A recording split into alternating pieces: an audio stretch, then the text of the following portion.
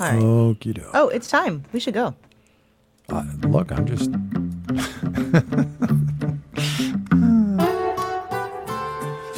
Hello, everyone. I am Kimberly Adams. Welcome back to Make Me Smart, where we make today make sense.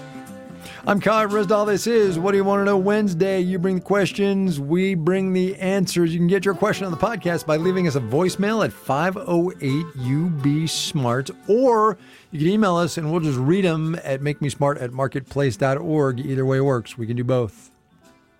Yes. All right. Let's get to our first question of the day. Ray in Oregon wants to know, quote, are SNAP benefits intended to meet a person's entire food needs for the month, or is it just considered a supplement to those food needs? Why don't you go ahead, You taking Kyle? this one? All right, I'll take it. You know what? This is a very Washington thing. I'll do it. You do. Okay. It is. Okay. So first of all, a little bit of a refresher. SNAP stands for Supplemental Nutrition Assistance Program. Back in the day, they used to be called food stamps. We don't do that anymore.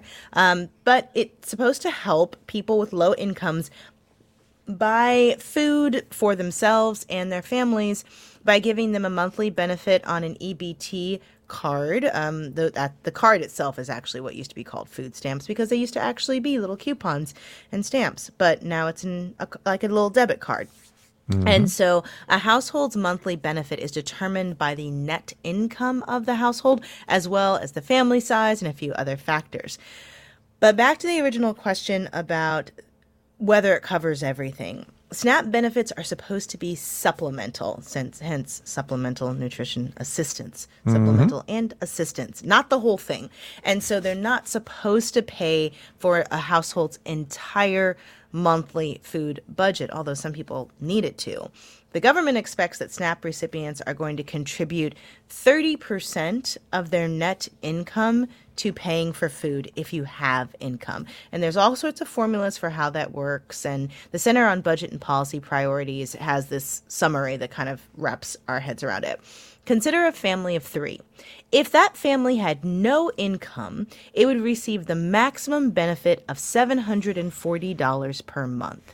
If it had $600 in net monthly income, it would receive the maximum benefit, which was $740, minus the 30% of its net income. So 30% of that $600, which equals $180. So they would knock that off the $740, leaving that family with $560 per month. Now, that said, the national average monthly benefit for a household of 3 is $577. But those benefits differ by state. And Craig Gunderson, an economics professor at Baylor University, told us that while the idea of SNAP is to supplement, the maximum benefit is, in theory, supposed to cover a household's monthly food expenses. But as I'm sure many of you can attest, having been to the grocery store, $740 a month ain't going to do it. Gunderson's research for the Urban Institute shows that before the government raised the maximum benefit in 2021 during the worst of the pandemic, SNAP benefits fell way short of average meal costs. In 96% of U.S. counties, the maximum SNAP benefit would not cover your average meal costs.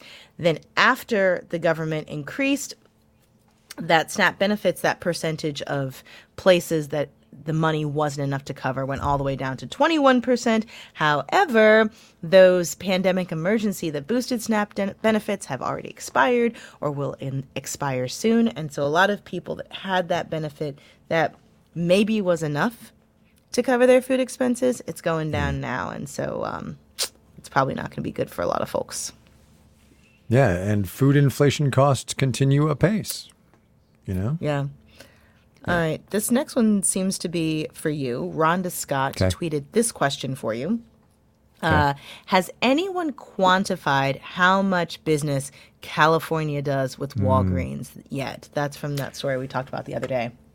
Right. So this is because Walgreens has said it's not going to dispense abortion pills in states where, first of all, it's legal, but Also in response to letters from about 20 or so Republican state attorneys general who said, we will challenge you if you do this. And they cited a 19th century mail law that in theory would prevent Walgreens from doing this, in theory.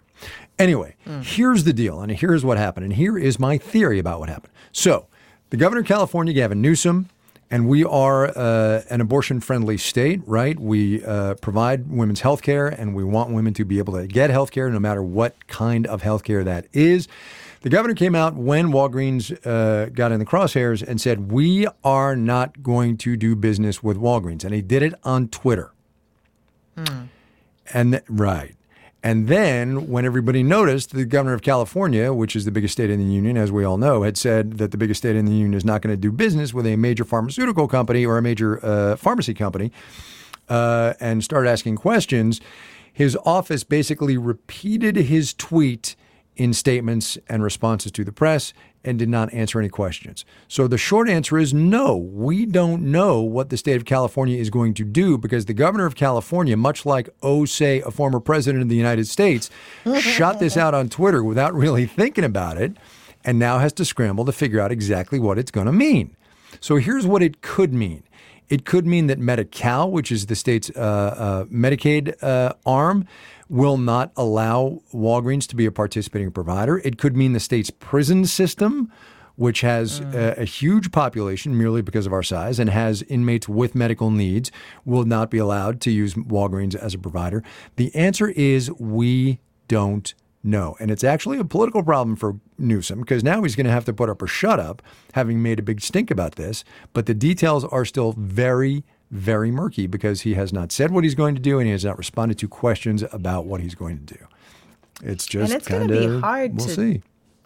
Yeah, it's going to be hard to do that from I can imagine Walgreens suing, saying that we're being discriminated against for religious or political beliefs, or even if their bid comes in lower to provide services and they say no, that just seems like a big legal mess. But we will and see. Also, bureaucracy is real here too, because you better believe that the Medi-Cal computer systems, which talk about where you're allowed to get your prescriptions filled, and the California Bureau of Prisons, just for example, computer systems, which talk about filling prescriptions, do not talk to each other.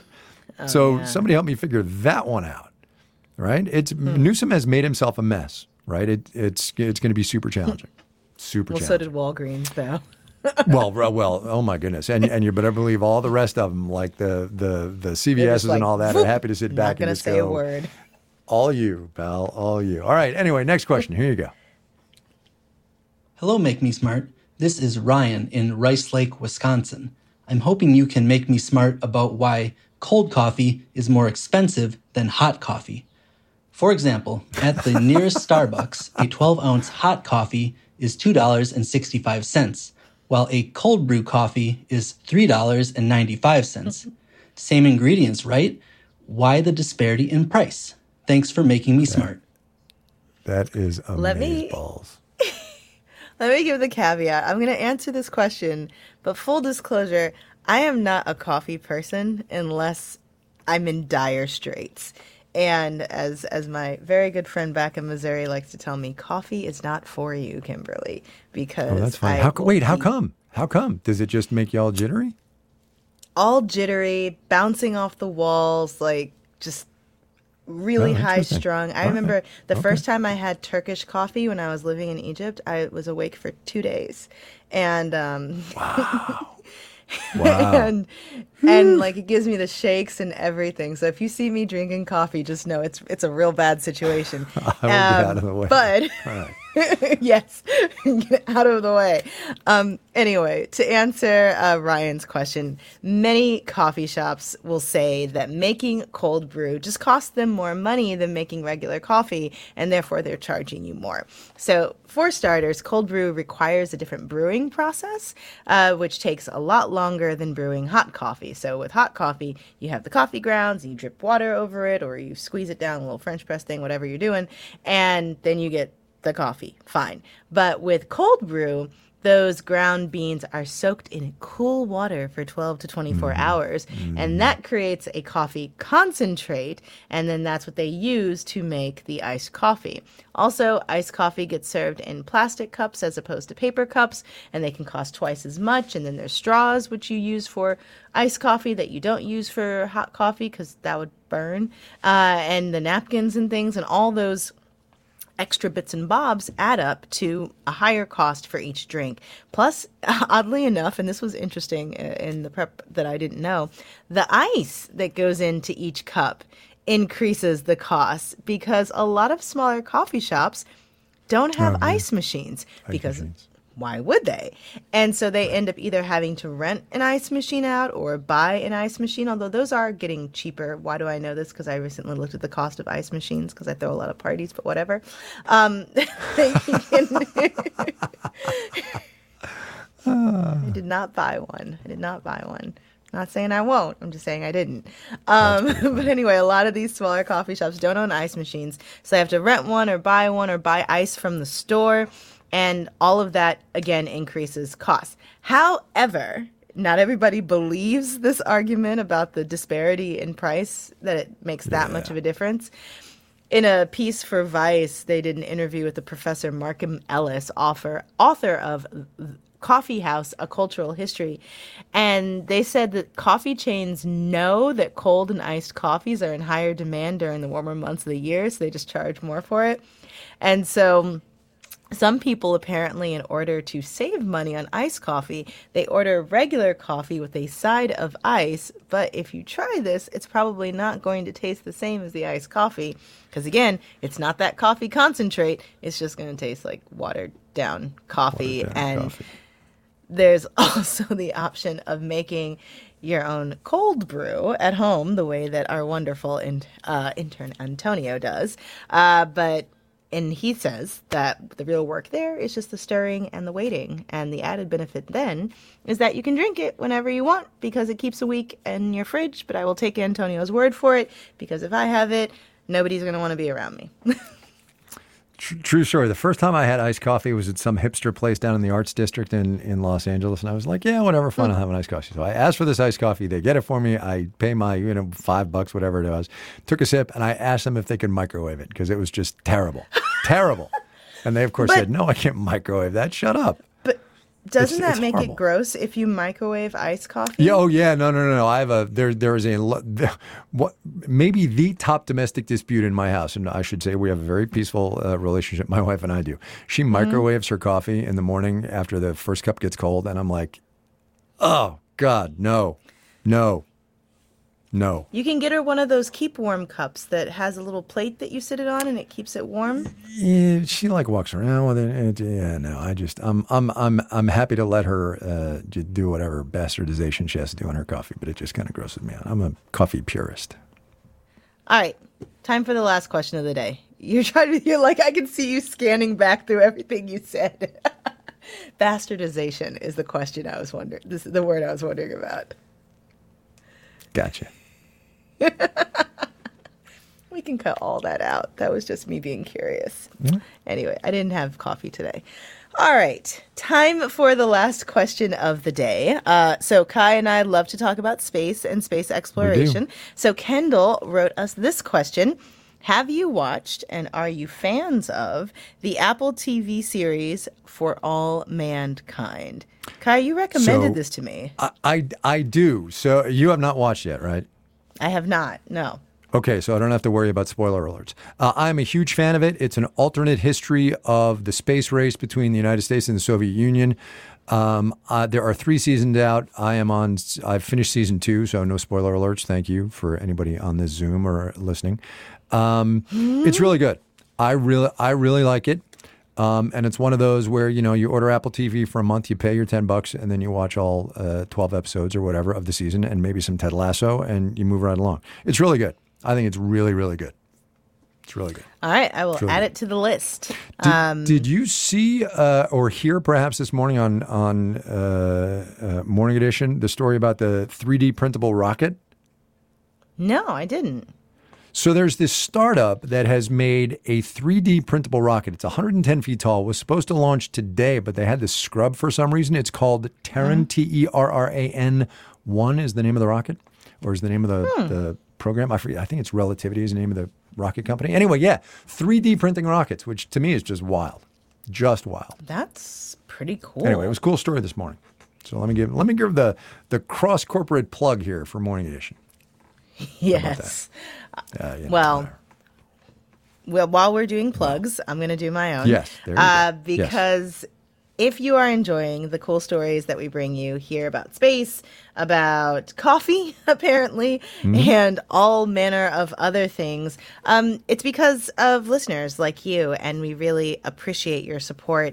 And we are committed to having a very diverse newsroom that represents the public that we serve. And I can't help but mention today is International Women's Day, and it's not just on our staff that we think about being representative of all genders and diversity and all of its wonderful, glorious forms, but also in terms of the voices that we amplify across our platforms, the sources and the experts that we reach out to from underrepresented groups. I mean, we've talked about your weekly wrap, Kai, and how it's got this lineup of women that you would never hear from or see in that way in a lot of other news outlets.